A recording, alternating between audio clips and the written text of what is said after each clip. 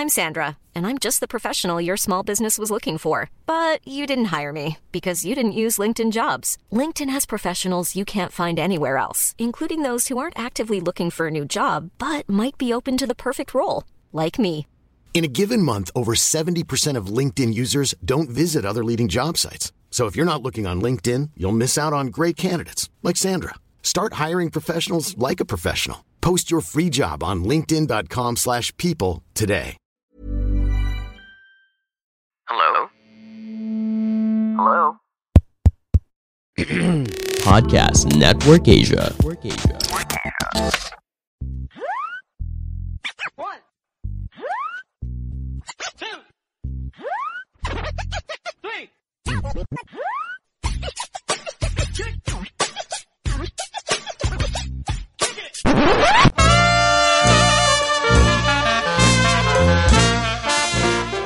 A podcast that talks about Pinoy pop culture, sports, love, sex, and tae. Ang longest-running comedy podcast sa buong Pilipinas.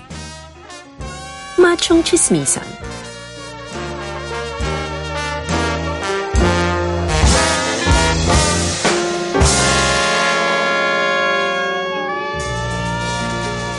Mahalagang paalala, ang Machong Chismisan ay hindi gamot at hindi dapat gamiting gamot sa anumang uri ng sakit.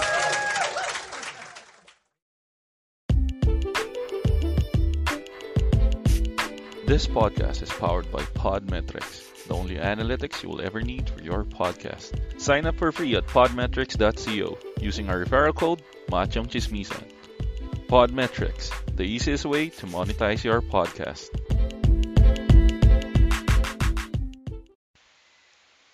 Bago po tayo magpatuloy sa panibagong episode ng Machong Chismisan, aanyayahan ko po kayo ngayong Agosto 22 para manood ng inaabangan na laban ngayong taon na to. Ang laban nila Manny Pacquiao at nila Yordenis Ugas. Nakaka-excite na to. Kaya pwede nyo siyang panoorin sa Upstream sa halagang 400 pesos o gamitin ang link na podlink.co/pacmanvugasmc. Yung link na yon ay mag-a-appear sa show description na to. Maraming salamat. Welcome sa panibagong episode ng Machong Chismisan. Ito po si Ingo, ang inyong full-time daddy, part-time gamer, at kasama pa rin natin ang Kito Machine natin. Walang iba kundi si Makoy Pare. Makoy Pare, your showbiz bro, yung corporate slave at yung resident macho next door. At kasama pa rin natin ang pinakamabangis, pinakamalakas, kumukumpleto ng Macho Trinity, si Tito P. Tito P or Teke Tito. Hindi ko pala nasabi, pinakamabangis, pinakamalakas, Tito P. Sinabi mo. Sinabi mo na. Oh. Sorry. Anyway, so kasama pa rin natin ang host. Dory, ikaw ba yan? Sorry. Ang kasama natin ang host ng hottest MJ's podcast, hottest podcast ngayon sa buong Pilipinas at sa buong QC. Walang iba kundi ang host ng MJ's Bubble, si Jade De Leon Pampil. Hi, Jade. Yay! At kasama pa rin natin ang in the house. At kasama pa rin natin ang buong kasama nating mga ka-prayer meeting ngayon na si Melvin Buado. Melvin, mag-hi ka naman. Yo. Yo. Papangit yo. O sige lahat, papangitan ng bate papangitan ng bate. So ulit, dapat matalo niyo yung kasing pangit nung kay Melvin Okay, susunod si Peter Lines from La Union. Ahu. Ayun. si Tristan si Tristan yung taga-Tondo, di ba? Tristan, kamusta ka diyan? Ang Tristan, taga Ay, si Tristan. Wag mo yan eh. Sorry. Na-offend ako. Inapi yung mga taga-Tondo. Sino kayo taga-Tondo? Si James yung taga-Tondo. Ouch. Porket taga-first world country, ang yabang nung Tristan, Na-offend ako, Pakyo ka ulo, laking Maynila ka rin eh. Mr. PUP yan eh. Alam mo. Bago nag-Australia. O teka, si James from Tondo.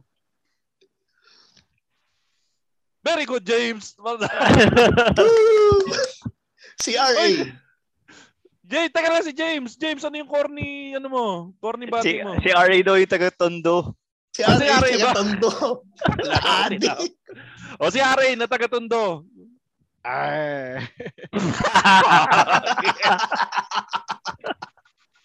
At si Sherwin na taga Chinatown. Chinatown of the Quezon City sa Banawe. Thank you, Sherwin. You're very good.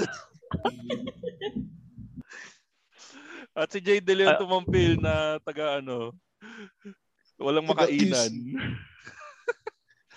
Anyways, tuloy natin yung kwentuhan natin sa Machong Chismisan. So yung cliffhanger natin kanina bago natapos tong episode na to. Ano yung sinabi mo, Tito P? Yung sa mga bata. Sa mga bata. Yung, di ba, inabutan nyo ba yung pag sinasabihan kayo na may mga certain na laro na, hindi, huwag man laruin yung pang babae. Naranasan nyo ba yun? Kasi sa akin, hindi naman. Yes. At dyan natatapos ang topic na to.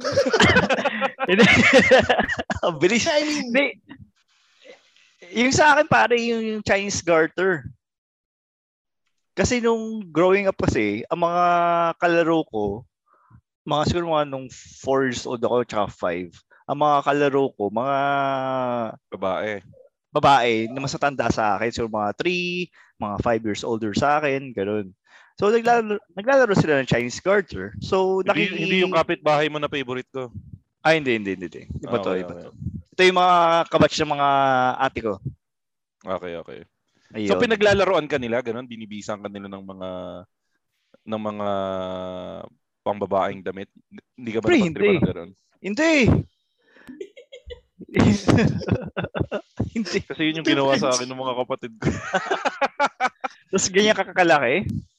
Hindi, maliit pa ako nun. Pero siguro, yun nga, kunin ko yung punto sa chatroom natin. Kaya siguro mahilig ka sa mas matatanda sa'yo, Ingo, na mga babae dahil yung mga nakakalaro mo nga nung bata ka is mas matatanda sa'yo, so nagkaroon ka ng liking sa older women. Yun ba yun, Ingo? Hindi, nagkaroon ako ng liking sa older women kasi nung wala akong trabaho, lagi ako nililibre ng ate ko. Kaya naisip ko, hindi. Well, older siya sa akin, technically. Pero kaya yun, naisip ko, ano kaya mag-girlfriend ako ng manligaw ako ng masatanda sa akin. At least libre rin pa niligaw ko. Oo. Alam mo yung namamamae? Ano namamamae? Parang ang namamakla pero babae. Linawin ko lang ha. Walang masama sa walang masama sa man-to-man relationship. Ang masama yung namamakla. Kasi yung namamakla galing sa root word na namemera at bakla. Namemera ng bakla ang namamakla. Saka so yun naman, namamamae. Namemera. Pero linawin natin itong Machong Chismisan ay pabor sa same-sex relationship. As long na hindi take advantage yung mga kapatid nating LGBTQ++. Tama. So, yun lang. Pare, linawin ko lang. Ano tawag doon? Yung before nga, yung may magregalo sa akin ng basta mayroon akong hindi tinanggap na regalo. Dahil nakonsensya ako kasi nung tinanong niya ako kung bibilan ba niya ako ng comic book na compilation. Kung mapapadalas ba yung pagkikita namin. Pucha, yung regalo na yun, pang tita masyado. Tita pare. Pamangkin. Yung regalo na yun. Kasi ang kapal ng pare, nasa 4-5 siguro yun. Hindi ka pa niregaluan ng Oshkosh Bugosh. Hindi pa naman. Sige. Tuloy mo. Ayun, basta yun. So, hindi ko din tinanggap na makakuha ng ganong klaseng regalo. Dahil hindi mo type o dahil nahiya ka lang talaga? Nahiya talaga ako kasi alam ko sa sarili ko na hindi ko kayang ma-reciprocate yung gusto niya mangyari. So, hindi mo nga type? Ano yung rating mo kay tita? Siguro mga 7. Pero parang mayaman yun, ha? Alam mo, Ingo, yung sagot mo na yun, Alam mo yung sa na yun, yung parang tinanong mo na, maganda ba siya? Hindi, mabait siya. Maganda ba siya? Matulungin siya. May kotse. May kotse. Pero si Neven mo, ibig sabihin maganda, hindi pa maganda sa'yo yung 7, Ingo? O 7 siya, maganda siya, pero hindi mo lang siya type? Hindi. Tama lang. Hindi siya kami, may girlfriend ako nung time na yun, committed ako nung time na yun. Napaka-pogi mo naman para regaluhan ka ng tigpa 4-5 na comic book. In fairness to you, ha? In fairness talaga sa akin. Ano sabi mo, Jade? Sorry. Anyway, regarding dyan kasi baka kasi sinasabi niyo ang pogi ni Ingo, si Ingo lang ang factor dito. Malay nyo naman, gusto talaga siya nung girl, ni ating older girl. Okay, maganda yung liko ng titi niya. Regardless. Tumatama sa clit yung pare pag may penetration. Alam niya yung relationship si Ingo, yet just the same. Willing siya magbigay ng mamahaling comic book. Kasi mayroong mga babaeng ganon, that they are willing to sumugal ng ganon, gumastos para sa ganon, to get the man they want. Pero bigyan ko kayo ng useless trivia. Mahaba titi ni Ingo. Pero hindi ko nakita sa awa ng Diyos. Pero mahaba titi ni Ingo. Alam niyo kung paano ko alam? Nung college kami, sabay kaming tumatay lagi ni Ingo, 'di ba? Ako yung spotter ni Ingo na ikaw, Melvin. Meron ka bang kaibigan, Melvin, nung college ka na pagtatay ka, yun ang isasama mo para may taga-abot ng tabo sa'yo? Wala eh. Kasi nung college ako, girlfriend ko na yung kasama ko eh. So siya taga-abot ng tabo sa'yo? Hindi, taga-bili ng tissue, syempre. Yun. Ganito yung kwento namin, Nico. Kaya alam ko... Wait, taga-bili ng tissue. Taga-bili ng tissue. Hindi ka ba nagtatabo nung college? Oo, madumi puwet mo nung college ka. Di kasi ang CR namin noon, SM Manila. Yung school namin yung malapit sa SM Manila. Wala naman tabo doon. Ano ba yung malapit sa SM Manila? Manila High? Adamson to. Hindi. Adamson, sa UDM. UDM. UDM. Ano yun? CCM. Yabang. Bagong university City Colleges of Manila. CTM dati. Oo. Yung pagbaba ng Central Avenue. Central Station. Central Station pala. Teka, balik natin yung kwento sa titi mo, Ingo. Kaya ako alam na mahaba yung titi ni Ingo. Merong ginawa si Ingo dati na hindi niya magawa, kaya alam ko mas mahaba yung titi ni Ingo kaysa sa titi. May ginawa ko dati na hindi ko magawa? Ako trinay ko, hindi ko magawa. So yung sabi ko, nagkaroon ako ng medyo bumaba yung self-esteem ko kasi nga hindi ko magawa. Ang ginawa ni Ingo dati, pagkaabot ko ng tabo sa kanya, sabi niya sa akin, thank you. Tapos, iwinagagwag niya yung titi niya. Winagagwag niya. Pero nakatago siya. Nakatago siya sa likod nakatago naman siya sa likod nung pinto na parang cowboy. 'Di ba parang pang cowboy bar yung pinto ng saloon. Saloon. Kaya ako alam na malaki yung titi ni Ingo kasi nung pinapalakpak niya, pumalakpak yung titi niya. So ako naririnig ko ganun. Gumaganyan, paparinig ko. Plak. Hindi mo ginagawa. Hindi mo ginagawa yun. Yung kunyari Ginawa ko nga. Ano nangyari? Hangin. Ganito.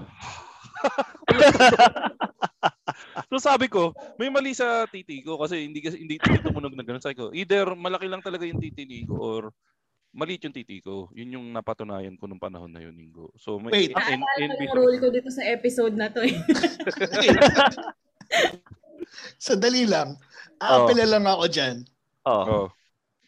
Parang hindi mo magagawa yung kung chubby yung bird mo. So, ibig mo sabihin, payatot yung titi ni Ingo? Pwede. Hindi. Kasi baka feeling ko lang, kaya hindi mo siya magawa. Kasi parang feeling ko hindi ko siya magagawa. Ba't hindi mo na matanggap na maliit yung putoy-toy mo? Hindi. Hindi ang trick kasi diyan doon sa yung papalakpak yung titi nyo. Ipapalo mo yung kamay mo sa tiyan mo para tumunog na. Hindi, nakataas ako noon eh. Naalala ko nakataas yung kamay ko noon tapos hindi ang trick diyan, dapat malakas yung paghampas nyo para yung ulo ng bird nyo. Siya yung hahatak sa bird mo. So hahaba siya. Magiging fulcrum siya na Andun yung weight. Same science ng penitensya sa mahal na araw. Oo. Pero dapat malaki din yung ulo ng bird nyo. Kasi kung maliit din yung ulo ng bird nyo, walang weight na magpapahaba ng... Di ba yun sa drums, yung sa bass drums, kailangan malaki yung ulo nung pamalo ng bass drum mo para buo yung tunog. Yun nga yung problema ko, Ingo eh. Full effort na yung ginawa ko eh. Inikot-ikot ko pa nga yung pwesto ko para... Huwag na natin pag-usapan yung titi ko, gago. Pero yun, pare, ano na nga to eh. Ano to sa'yo eh. Hindi na to sa'yo eh. Pero yung sa akin, Ingo, hindi lang palo ng anong ginawa ko eh. Talagang inikot ko na gano'n eh. Yung parang, yung ano... Ay, ginagawa ko din, up and down na yun. Parang, imagine mo yung Tito P, Jade, yung cowboy na nanghahabol ng baka. Di ba iniikot niya yung tali niya? Ilaso ang puta. Trinay kong i-ganon, wala rin eh. Mahirap talaga eh. So, I therefore conclude na maliit yung ano ko. Eh, di ba pinagmamalaki mo, hindi kasya sa bote ng Gatorade din? Bote ng mayonnaise. Di ba malaki lang? Malaki yung girth, pero yung length, hindi ano. Ay, hindi ba normal? Lata ng tuna? Hindi ba normal na ganun kalaki? Kasi akala ko normal na. Wow! O teka, enough ng titiniin ko. Sandali, balik muna tayo sa usapang... Utang titi ko na. Sa usapang, nung mga bata tayo. Kasi, ayan. Nalala ko lang. Before, malaki kasi na ba makalaro ko. Nung bata pa siya? Then, nalala ko nung bata pa ako. Yung mga kalaro ko mga babae, gamit nila yung G.I. Joe nung mga kuya nila. Tapos parang nangyayari, since mga babae kalaro ko, naglalaro kami ng G.I. Joe, pero dinadabitan nila yung G.I. Joe na ako. Ng Barbie. Hindi, ng retaso ng tela, nagugupitan mo. Tapos yung mukhang yung suot ng mga Ayo, kasi mahirap nga pala kayo, no? Wala kayong pambiling laruan. Kung puta. Hindi, pero di ba, parang nung panahon na yun, parang wala kang iniisip na bias na kumbaga pure kasi kayo noon, hindi kayo na walang mali siya, kumbaga. Hindi kayo na pollute ng utak na pag lalaki ka, ang kailangan lalaruin mo lang panlalaking laruan. Wala kasi ang iniisip nyo lang nung panahon na yon, bata ako, merong laruan dito, gusto ko maglaro, wala akong paki kung pang babae to at panlalaki, pang babae panlalaki to. Yun yung iniisip nyo noon, tama ba? Ganun. At saka dati pare parang tabu din sa mga bata. Sa batch natin. Parang wala akong nakitang kabatch natin na meron silang laruan na luto-lutuan. Especially sa mga lalaki Wala akong nakitang luto-lutuan sa mga lalaki. Meron kami, naglalaro kami luto-lutuan nung bata kami. Di ba nga niluluto namin yung mga tadpole? Hindi, I mean as in yung yung talagang... wala akong cookset. Wala tayong cookset. Yung cookset na Pero naranasan mo nang makipaglaro sa mga friend mo na babae na sila yung may cookset. Tapos ikaw yung uutusan kasi kailangan nila ng kuko. Ikaw yung magagather ng dahon-dahon na Oo. Ikaw yung uutusan, parang ikaw yung trabahante. Ang ginagather ko lang gumamela tsaka sanga ng papaya para gumawa ng logo. Oo. Well, so, ito naman, kayo yan, yung mga nai-involve kayo sa mga larong pambabae. Ako naman, nung bata ako, hindi ko naramdaman na I was a lesser playmate pagdating sa shato, sa tumbang preso, patintero, yung agawan base. So, malakas ka maglaro nun? Oo, as in taong kalye, na parang asset ka pa dun sa team. Kasi ako nun dumaan ako sa payat face na maliit ako. So, madali akong... Lahat naman tayo maliit ng bata. I mean, payat. Payat na mababa. Yung ganun. Ingo, di ba mataba ka nung bata ka? Hindi ako tumaba. Ngayon lang ako tumaba, pare. Yun. Ako na... Hindi ko naramdaman. Yung parang dati kasi may naabutan ako na, bakit ka ba naglalaro niyan? Pagdating ko dito sa Manila, dito sa QC, ba't ka naglalaro niyan? Pang lalaki yan. Tapos parang hinhin ng mga kaklase ko dito. Pero sa Bulacan, as in nakakipagbardagulan ako ng laro doon. So dito yata sa QC ko siya naramdaman. Seryoso? Kasi sa Kamanava, wala rin kaming bias pagdating sa luksong baka, luksong tinik, tumbang preso. Tapos, pag ikaw yung pinakamalit na lalaki, ikaw yung gagawing burot. Balagoong pa. Ay, burot sa inyo, sa amin, barurot eh. Barurot. Burot. Diba yung sa gitna lang? Patotot yun. Patotot ba yun? Patotot sa ano yun? Sa patintero yun.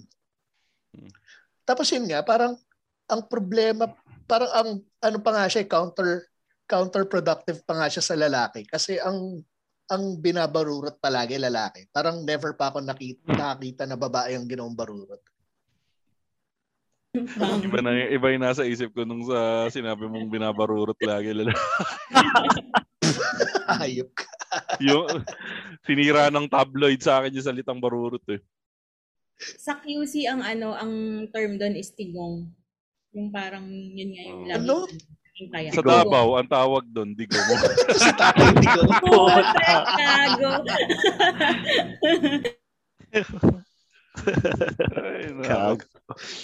Speaking of Tatay Digong, ikaw, Jade, ikaw, DDS ka pa nun. Tatanungin lang kita ulit. Di ba may mga sexist remarks si Tatay Diggs nun? Hindi ka ba na-offend nun? Being a lady, na humirit siya yung, ano ba yun? Yung isa sa pinaka-sexist na narinig ko. Hindi, yung dapat mayroon mauna. Yung isa yung, barilin nyo yung mga NPA sa ari nila. Para useless na sila. Ano yung take ng mga babae nun na naririnig yun dati? Iniintindi mo lang siya? Ano ba yung ano yung babarilin yung mga babae yung babarilin? Yung mga babaeng NPA daw na babae, pag nahuli, barilin na lang sa pepe para maging useless sila. Kasi yun lang naman daw ang silbi nila. Tapos, yun nga, let's not dwell on that. Yung iba pang sexist remarks niya, ano yung take mo doon bilang isang babae? Yan yung mga moments na napapakamot ako. Technically, nasaktan ka pa rin bilang babae. Napaisip ka pa rin. Oo. Kasi ang doon, it's not about, gusto ko siya as a leader. Pero hindi kasi siya, yung niya minsan talaga kailangan niya talagang magmumog ng holy water. Yung mga ganong moments niya talaga, sabi ko, shit. Papakamot talaga ako eh. Pero alam mo yun, identified kang DDS ka. So, shut up na lang ako. Kumbaga, more on pride. Kasi nga parang mababasag ka. Initially, it was pride. Yun. Pero para deep inside talaga, sabi ko, tangina naman, don't go there, gag. Pero kasi naalala ko dyan, si Chito Miranda, before, nung parang tumatakbo naalala ko yun. Di ba siya, parang supporter siya ni Digong kasi naniniwala siya dun sa leadership style. Tapos dami naman talagang naniniwala kay Tatay Diggs. Bigay natin sa kanya yun. Ako, naniniwala ako dun. Kaya binoto ko yun eh. Tatay ko, umoto. Nung lumabas yung mga sexist remarks kasi, doon na nag-start si Chito Miranda na mag-voice out ng opinion niya na parang may mali doon. Nag-isip siya. Pero wala siyang sinabi anything bad against Tatay Diggs. Parang ginawa lang niya is nag-step back lang siya. Hindi, natatandaan ko yun. Nag-post siya nun something na parang medyo napapaisip lang ako kay ganito. Oo. Tapos na yun inatake na siya eh. Inatake na siya. Oo. So yun, naalala ko lang yung moment na yun. Teka, shoutout nga pala dun sa isa pa nating kasama sa prayer meeting, si Louie Lim from Cali. And welcome to the prayer meeting. Anyway, what's up, Lim Sanity? Uy, grabe, late na. Teka, since kaka-join lang ni Louie. Louie, isa sa mga napag-usapan namin kanina, yun nga sa pagiging pantay ng babae at lalaki. Ang problema kasi, di ba nga dito sa Pilipinas may batas na pag ang babae nahuli ng lalaki na nakikiapid sa ibang lalaki, may karapatan yung lalaki na patayin yung lalaki na kaapid ng babae at yung babae. Alam mo ba yung batas na yun? Hindi, totoo yun. Totoo yun. No. So, ang isa sa tinanong namin around the room, kung ikaw, mahuhuli ka ng partner mo or ng misis mo na may kasiping na ibang babae, kasek na ibang babae, ano yung posisyon na ginagawa mo, nabibigyan mo siya ng karapatan na patayin ka na niya? Na parang, okay lang, sige, patayin mo na ako, kasalanan ko talaga to eh. Ano yun? Pag syempre, pag halimbawa may family na kami tapos napapabayaan ko na, okay lang. Bali, sex position yung Sex position yung sinasabi. Ano yung sex position?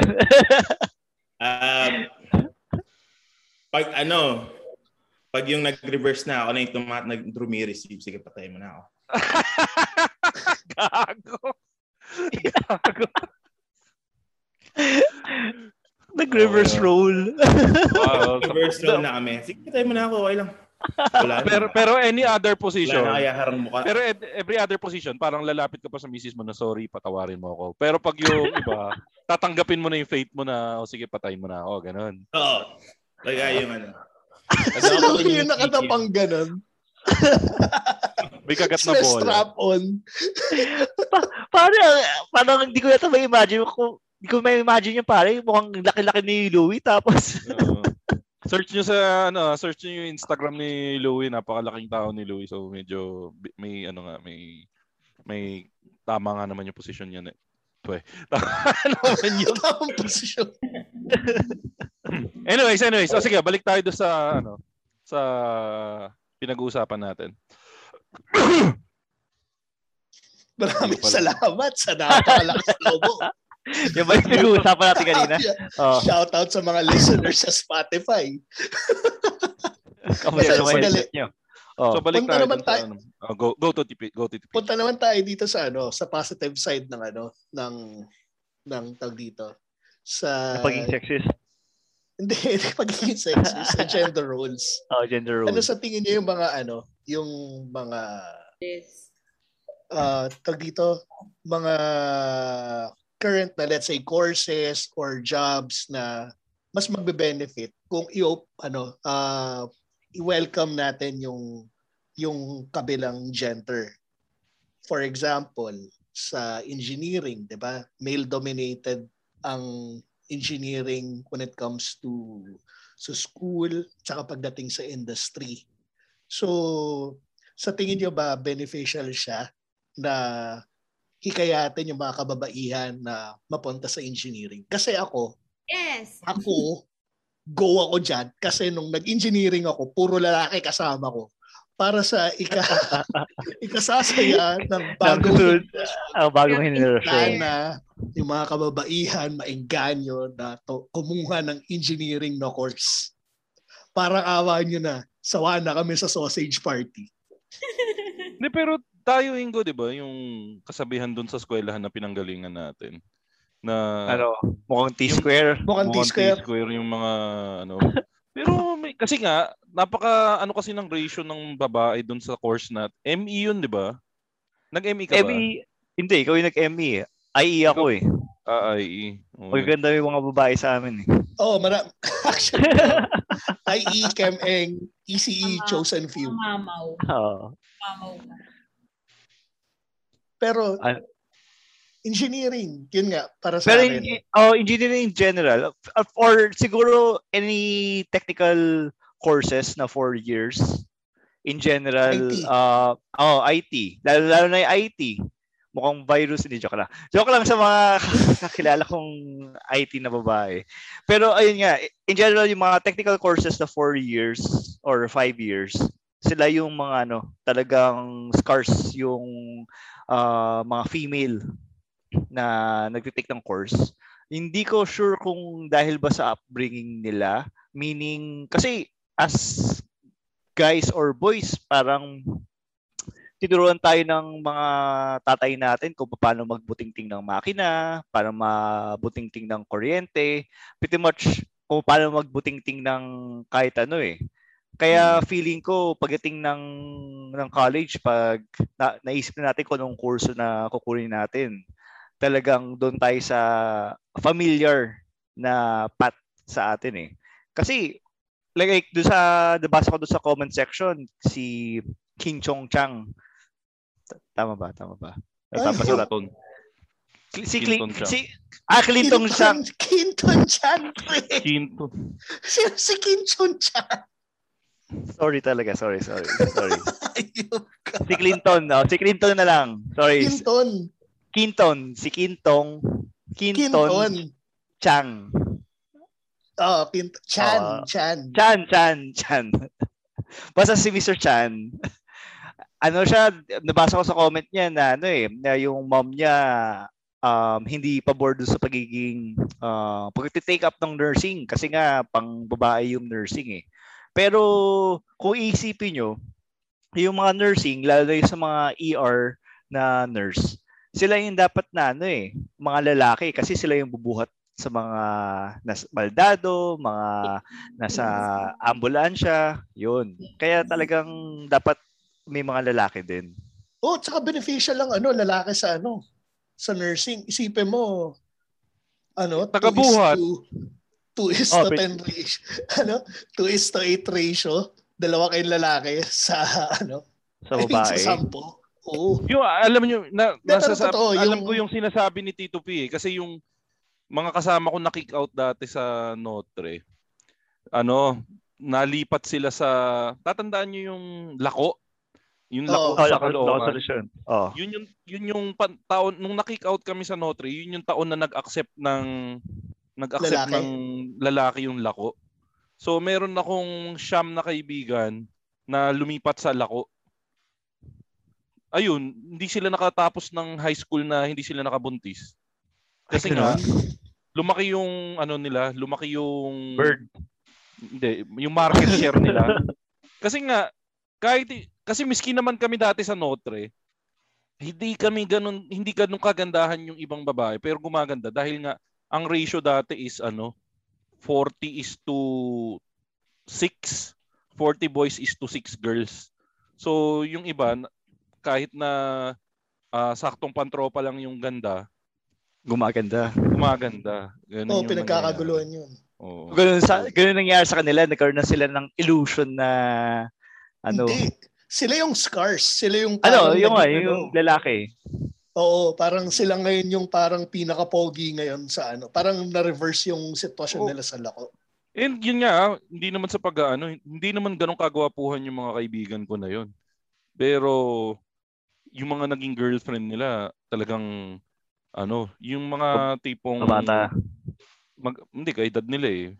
Pero maganda talaga. Magaganda talaga kasi again, pag ikaw yung minority na lalaki doon, tapos kayo lang yung nakikita, tumataas yung level ng kagwapuan. Pero balik tayo doon sa sinabi ni Ingo, na tama, sa mga nurses, kasi hindi lang siya yung kukuha ng BP,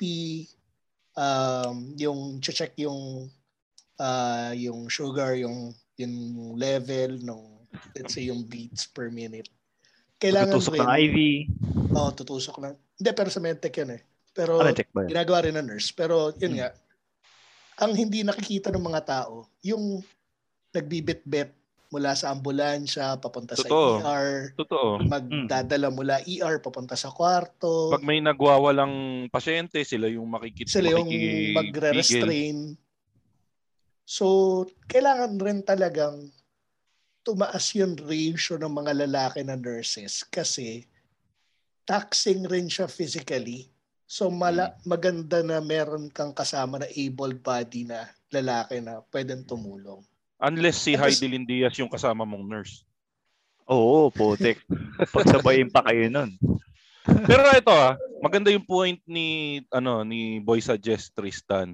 Yung napapansin nga rin naman niya, yung karamihan, ito pansin ko lately yung mga leadership positions, mas napupunta ngayon sa mga babae. lalo na sa IT support. Kasi, ewan ko, dahil siguro ba mas good, miski nga sa gobyerno, madaming chances na yung mga top senators, presidentiables, karamihan babae. Kung titingnan mo, dito sa Pinas, ilang babae na naging presidente natin? Dalawa. Tapos meron pang mga senador na nagta-top notch tulad ni Loren Legarda, tulad ni Bong Revilla. Si Extra Rice. Ano pangalan ni Extra Rice? Si Cynthia Villar. Bobelga. Sorry. Bobelga. Anyway, ibig sabihin. Bobelga rin sasabihin ko sa kakinyahan. Pero ibig sabihin, madaming opportunities din talaga or madaming positions na nag-e-evolve. Kasi dati, hindi mo may imagine na paglilid din ng mga babae nung mga sinaunang panahon. Pero ngayon sila ang mga great leaders. Yung New Zealand ba yun? Oh, yung fun fact pala. Fun fact, yung Prime Minister ng New Zealand, yung presidente ng Taiwan, parehong babae. Tapos, di ba yung pagdating sa COVID, sila yung maganda yung naging response. At Germany ata. Yung Prime Minister ng New Zealand, no? Parang nag-work parang nag-aano siya ng alaga ng anak niya habang in office. Oo, habang minamanage yung COVID. Di ba? Partida. Pero ganun ka babangay sa mga babae, di ba? Pansin ko in terms of management, kasi ang babae by nature, mas magaling sila when it comes to multitasking. Mas magaling sa focus work ang lalaki. Mas magaling sa multitasking ang babae. So, nakikita ko yung advantage ng babae nilalagay mo sa management position. Di ba pagdating sa bahay, sino ba kadalasan nagmamanage? Kaya nga di ba sinasabi ilaw ng tahanan babae? Ito may question si Depende sa bahay yan. Depende sa bahay. Pero ito may question si RA. Maganda yung question ni RA ako, sir. Mas trip nyo ba na ang boss nyo babae or lalaki? Babae. Depende actually. Pero kasi 'di ba sa IT male dominated yung industry. So nanggaling ako sa telco, sa foreign telco, boss ko lalaki. Nung in-interview ako sa Happy Place, ang nag-interview sa akin, babaeng manager. Tapos may itsura pa. So pagkatapos kong interviewin, pagbalik ko doon sa team ko, sabi ko, guys, iiwanan ko na kayo pag natanggap ako dito. Kasi gusto kong pumasok na. Pero in fairness, magaling yung naging bossing ko na yun. Plus, may tsura. So, syempre, di ba, parang, plus na yun. Guys are visual naman, by nature. Totoo naman, kahit sino naman sa atin, Tito P, papiliin ka, poging boss o magandang boss. Doon ka na sa magandang boss. Oo, syempre. Unless ang taste ko ay nasa poging boss. Pero, knowing me. Kung halimbawa lang na parehas naman sila ng credentials, parehas sila magaling, yun na lang. Pero teka, balik tayo. Ito. Tawa rin to sinasabi ni Louie. Bakit pag kumpul ng lalaki, tawag tambay? Tapos pag kumpul ng babae, chismosa agad. Yun ang parang stereotype. Doon ka nagkamali, Louie. Kasi ito tayo, kumpul tayo ng mga lalaki dito. Bachong chismisan tawag dito. Bachong chismisan tawag dito. Teka. No. Sige. Dagdag ako. Pagdating naman sa technical positions, like katulad ko, I'm exposed technical position? Yun, ano yun? Bagong sex position ba yun? Ay, hindi. Sorry. Tuloy. Ayun, ako kasi I'm working closely with the property management teams ng mga condominiums. So, madalas doon, marami akong nakakahalubilo na engineer tsaka building or property heads na mga babae. Ang maganda sa kanila, knowledgeable sila when it comes to the technical skills of doing engineering job tsaka doon sa property management job. And also, they can do customer service ng mas maayos. Usually kasi hindi ko nilalahat mas komportable yung mga babae makipag-usap sa mga kliyente or sa mga residente lalo na yung mga irate, mas madali silang mas komportable silang makipag-usap as compared sa mga lalaki. Ito lang naman sa experience ko lang, even with our engineers, even with the engineers dun sa team ko. Kasi pag yung mga engineer namin, ako talaga binabato, ma'am, kayo na kumausap sa kliyente. Kasi parang ini-expect nila, once na in-equip ka na ng technical knowledge, you can make way dun sa sa soft skills na required para dun sa job. Yun lang naman yung pansin ko pag babae yung nasa technical positions or management positions. Hindi, tama. Kasi nasa nature ng babae na mas magaling sila makinig. Unlike yung lalaki, di ba? Yung lalaki, nature niyan parang, sige, bahala ka din, parang, sige, salita ka lang dyan. Tapos, ano sabi mo, Peach? Hindi, joke lang. Well, point taken. Hindi, pero yun nga, isa ring factor yun. Plus, pang-pacify rin ng babae. Hindi, tsaka din, yung mga sales rep na ng mga pharma, karamihan yata dun mga babae. Tapos parang konti lang yung mga lalaki pero sila yung inaalay sa mga doktor na iba yung preference. Ay, share ko yung experience. Yan. Gusto ko yan. Property administration. Actually, sales naman ako. Ako yung part ng sales. Yung kasama ko, yung sa property administration. May client kami na galit na galit. Irate siya dahil dun sa isang concern niya. Kumbaga, parang yung sobrang galit niya, pinagkakakalabog niya na yung concierge, natatakot na sa kanya, kasi yung booming talaga yung voice niya. Tapos yung mga security, pinapaligiran na kami. As in, ready na silang sunggaban yung kung sakaling yung kami, magalit pa siya, nasaktan kami. Ako naman, parang yung property head na kasama ko, which is babae din, kalmado lang siya na hinahandle niya, ano po bang problema natin? Ano po ba yung gusto nyong mangyari? Baka pwede pong pag-usapan natin sa conference room or kung gusto nyo po, umupo muna kayo. Ang concern kasi namin is that malaki siyang tao tapos siguro he weighs 300 pounds. Ganun yung namin. Ang iniisip ko na, tumatakbo sa isip ko nito, sabi ko, hindi na namin to pwedeng galitin further kasi pag ito, inatake to dahil doon sa galit niya, hindi namin to kayang buhatin papunta sa nearest hospital. Yun yung iniisip namin. Kaya sabi ko, parang pinagdadasal ko na, mamaluwag mo nang galitin. Parang sa isip-isip ko na lang din, hindi ko na siya tinitrigger. Bayaan ko lang siya magalit. Pero yung nung nag-usap kami after, nung kasama namin yung mga security team, kami, ma'am, buti na lang, kasi sinesenyasan ko sila Diyan lang kayo, stay put lang kayo, sinisenyasan ko sila. Pero sila, gigil na sila. As in lahat ng security team nakapaligid sa amin. Gusto na lang upakan kasi nga parang mananakit na. So yun yung nakikita kong yung difference pag lalaki tsaka babae yung nag-handle ng situation. Lalo pag ganun, medyo marahas yung kliyente. So mas aggressive talaga sa lalaki. We choose violence. Speaking of violence, ito, ano yung take nyo ngayon dun sa mga babae na tayo kasi lalaki, we are trained to tolerate women na nananakit. Pero kasi ang daming nangyayari kasi recently na nakikita natin na mga videos na mga babaeng pinapatulan ng mga lalaki pag nananakit. Ano ba yung limit or dapat bang kayo ba, papatol ba kayo kung sinasaktan na kayo? Ano yung dapat gawin pag sinasaktan kayo ng hindi, not necessarily karelasyon mo, kahit random person, kahit random na babae. Ano yung dapat gawin na aksyon?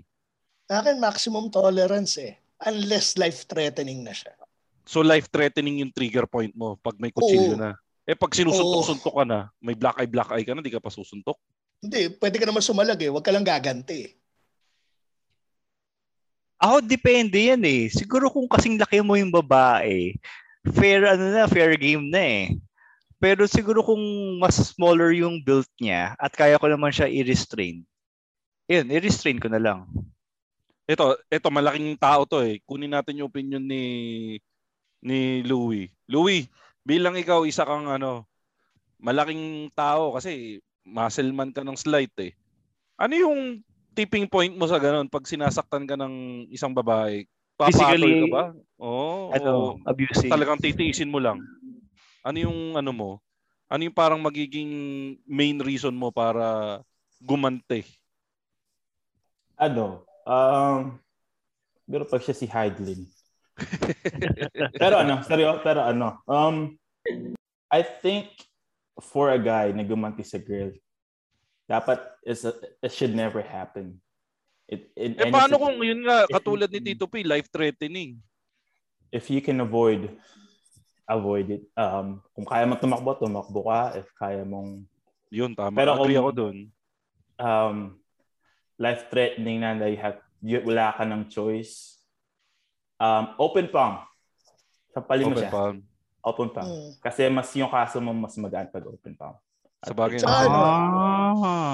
linawin ko lang yung pag sinabi ko life-threatening, hindi pa rin siya yung talagang papatol ka na parang all bets are off tapos fair game na to.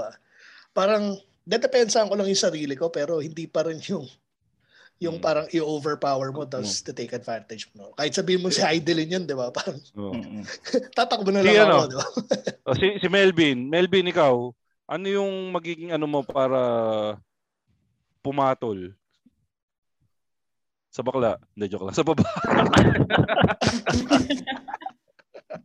Parang yung limit? Kasi yun nga, madami ako nakikita na parang sa internet ngayon, parang sinasabi, kung yung iba parang ulo ko, banat ka kasi ng banat na babae ka, you had it coming, ganun. Kasi ako parang bilang ako, isang hardcore na napalaki ng lumang henerasyon, kahit nasabihin mo na, okay, sige, maililet go ko yung wag magpaupo ng babae pero yung parang kasi train tayo yung henerasyon natin na wag mananakit ng babae. Wag tayong aabot doon. Pero ano yung limit mo para manakit ka? Ikaw ba aabot ka sa punto na mananakit ka ng babae? Kung ako, siguro pag sobrang pikon. Kasi ako yung tipo ng taong mabilis mapikon eh. So, ang pinaka parang defense mechanism ko lang is, kunyari, kung example, nag-aaway kayo, yung boses ko, alam mo yung pakita mo yung authority mo, yun yung pinaka-defense mechanism ko eh. Pero kapag kunyari, wag lang pisikalan kasi mas okay na yung salita. Kasi in long term, mas bumabaon yung salita kaysa sa, alam mo yun, sa physical eh. Pero kung, kunyari, nag-aaway kayo tapos life-threatening na, wala na, walk out na ako doon. Parang siguro katulad din ng sinabi ni Louie kanina, no? If you could walk away, just walk away na lang siguro. Kasi para sa akin, kung sa normal na setting, parang biologically, tama ba? Mas malakas talaga yung lalaki kaysa sa babae. So, kapag pinatulan sorry, gago lang si Tristan, bumabaon daw kasi. Totoo naman eh. Pero agree ako doon sa sinasabi mo, Melvin. Yung, nature ng lalaki na mas malakas kaysa sa babae. Maliban na lang kung kaaway. Physically. Maliban na lang kung yung mga kaaway mo, for example, si Ronda Rousey, mga ganun. Automatic. Blink out ka na agad. Well, yung kay Ronda kasi, not more on strength more on skill eh. Patay agad, di ba? Ayun sige, lang para sa akin. Sige, si Peter. Ay, sorry, go, Peter. Hindi, correct ko lang kasi baka may nakikinig na pa-woke. Guys, meron tayong tinatawag na biology. Ibang bone structure ng lalaki, ibang testosterone level ng babae. Kasi kahit sasabihin mo, sige, bakit si Heidelin mas malakas? Ang usapan dito in general. Hindi yung mga outlier. Yung mga malalakas na babae na iba, yung katulad nga ni Heidelin, iba, mga special cases yan. Saka sabi nga nila, si Ronda Rousey, nung siya on top of her game, pag nakipag-spar siya sa lalaki, yung mga mediocre na MMA fighters, kaya siyang i-take down. Hindi dahil skill-wise, pero meron lang talagang unfair advantage yung mga mediocre na MMA fighters na kaspar niya. So, at some point, nagiging advantage talaga yung biological advantages ng lalaki when it comes to bone structure sa hormones.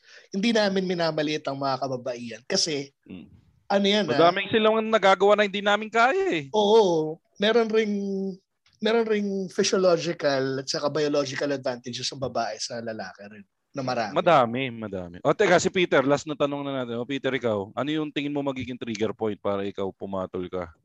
O meron ba? Sabihin mo ako at all cost sa akin talagang when diplomasya talaga.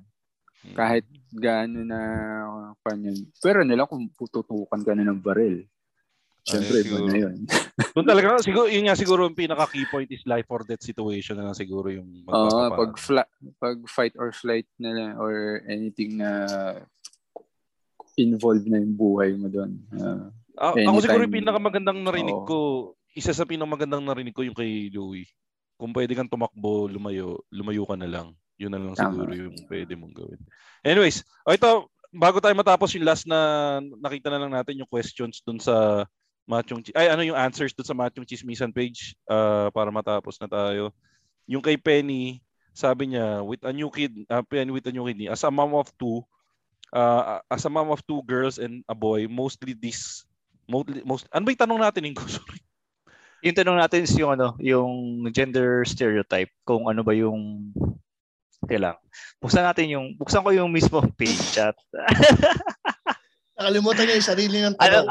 Anong mga gender role specific stereotypes na sinabi sa iyo o personal mong narinig? Ano ang reaction mo?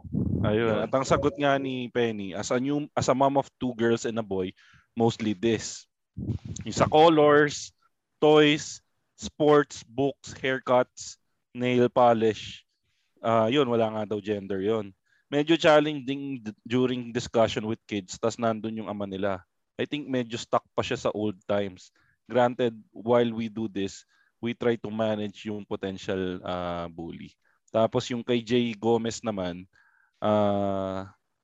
si Immortal Tatsu ang cover. Gender specific role ang stereotypes. Matik na dapat handyman ka na agad kasi you're the man of the house. Pag babae, dapat nasa kusina ka, nagluluto or naglilinis. Tama nga naman, di ba nga yung pinaka-running joke dyan, just go in the kitchen and go make me a sandwich, di ba? Oo. Yung kay Ian Maravla, okay lang pag lalaki may porn sa phone. Macho daw yun.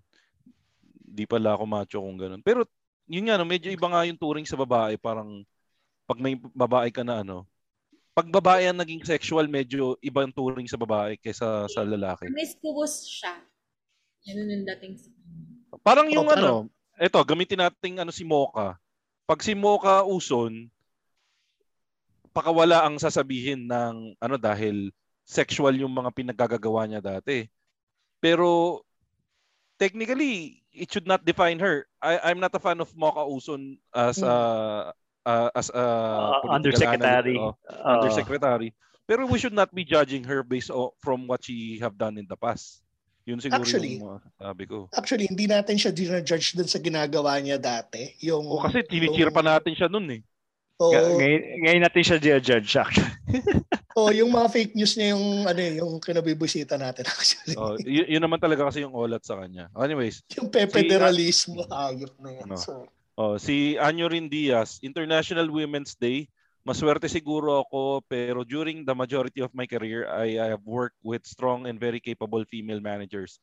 I don't have any distinction sa gender ng mga members ko. Mas madalas pa nga umiiyak yung mga male members ko. Yan. Kayo, bilang lalaki, paikot, umiiyak ba kayo bago tayo matapos? Pag umiiyak ba, nakakabawas ba ng kalalakihan, ng pagkalalaki yun?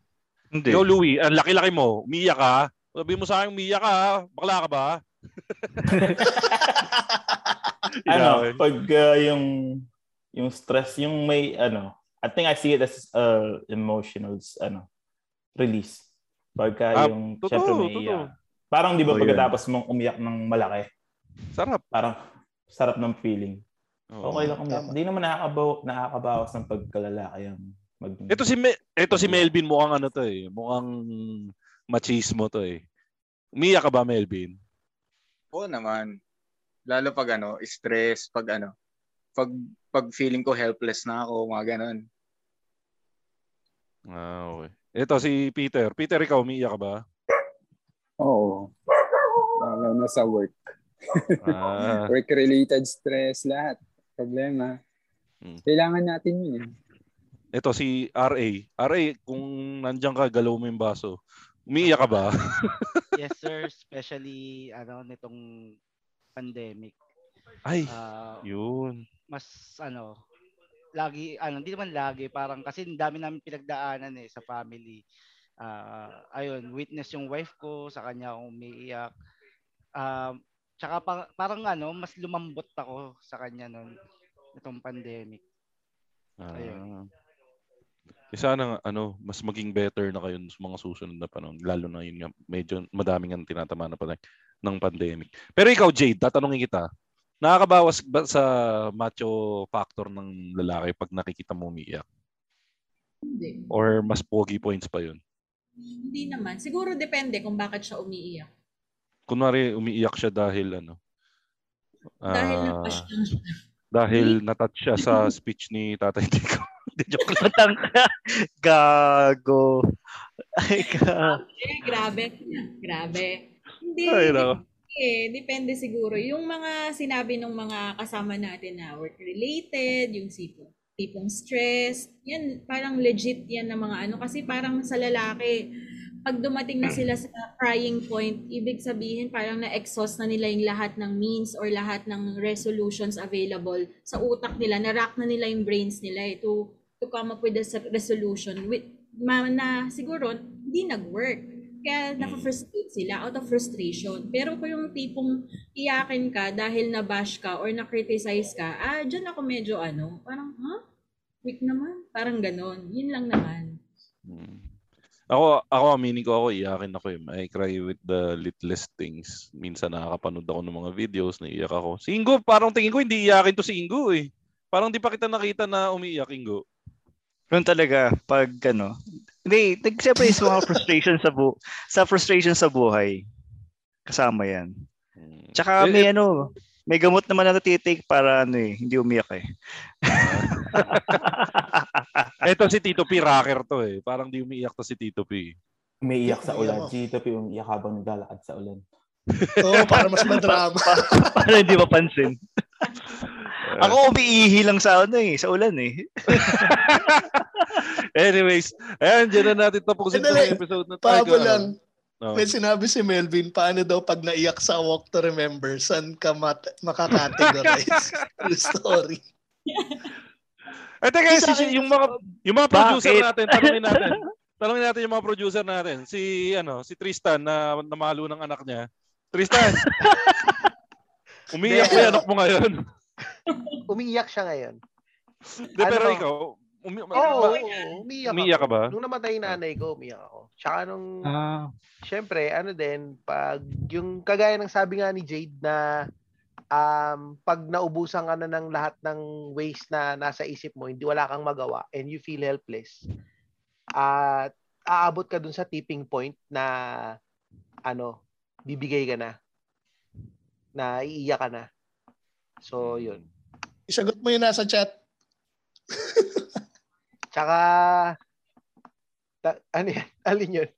Yung Walk to Remember. Walk to Remember. Tangin na mo, Melvin, umiyak ako doon.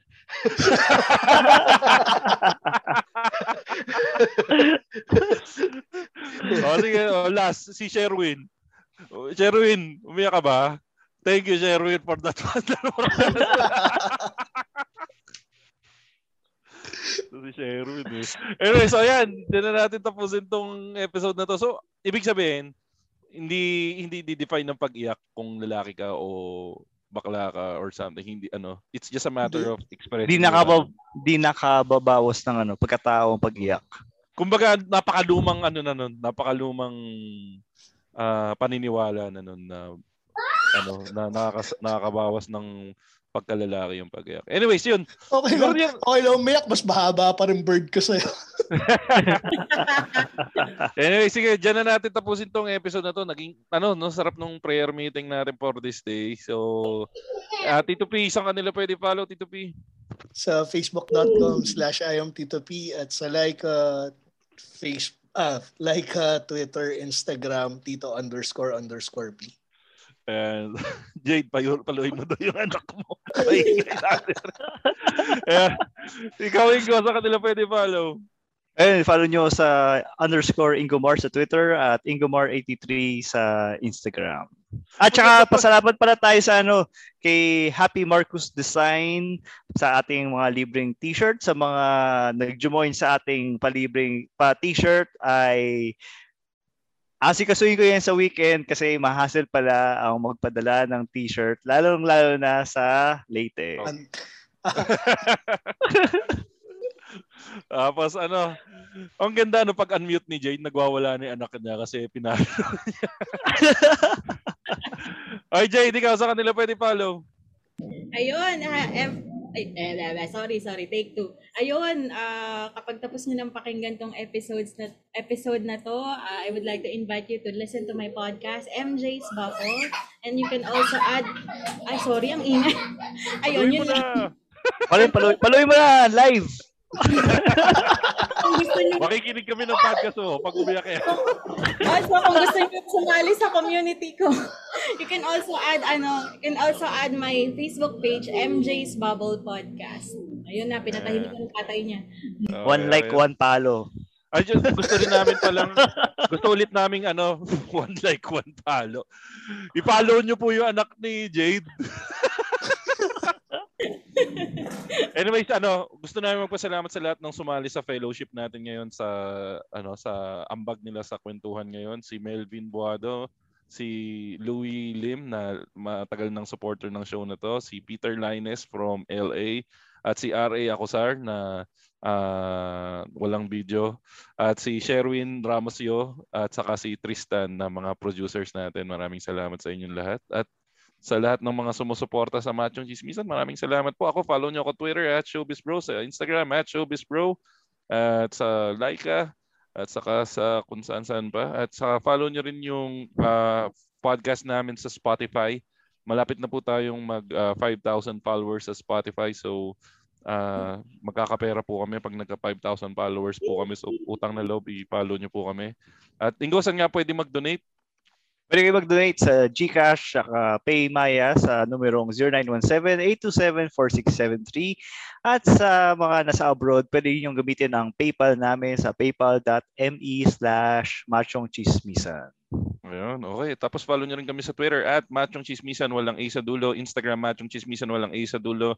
Facebook, machongchismisan, may A na sa dulo. At sa TikTok namin, machongchismisan, may A na sa dulo. At saka sa YouTube account din namin. At nga pala guys, all good things must come to an end. Ito na nga po palang last episode ng Machong Chismisan. So maraming salamat po sa inyong lahat na nagkikinig ng Machong Chismisan. Ito na po ang last episode for this season. So next episode po is season 11, meron na po tayong bagong OBB. Abangan nyo kung sino yung bagong OBB namin. So maraming salamat po sa lahat ng nakikinig ng Machong Chismisan dahil lagi nyo tatandaan ang tunay na macho Chismoso. Have a great day, everyone. Bleep.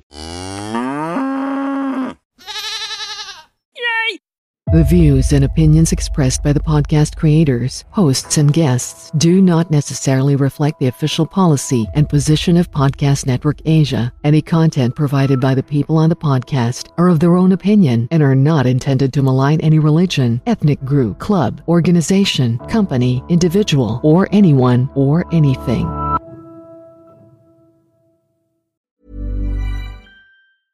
Hey, it's Paige DeSorbo from Giggly Squad. High quality fashion without the price tag. Say hello to Quince. I'm snagging high-end essentials like cozy cashmere sweaters, sleek leather jackets, fine jewelry, and so much more. With Quince being 50 to 80% less than similar brands. And they partner with factories that prioritize safe, ethical, and responsible manufacturing. I love that. Luxury quality within reach. Go to quince.com/style to get free shipping and 365-day returns on your next order. Quince.com/style.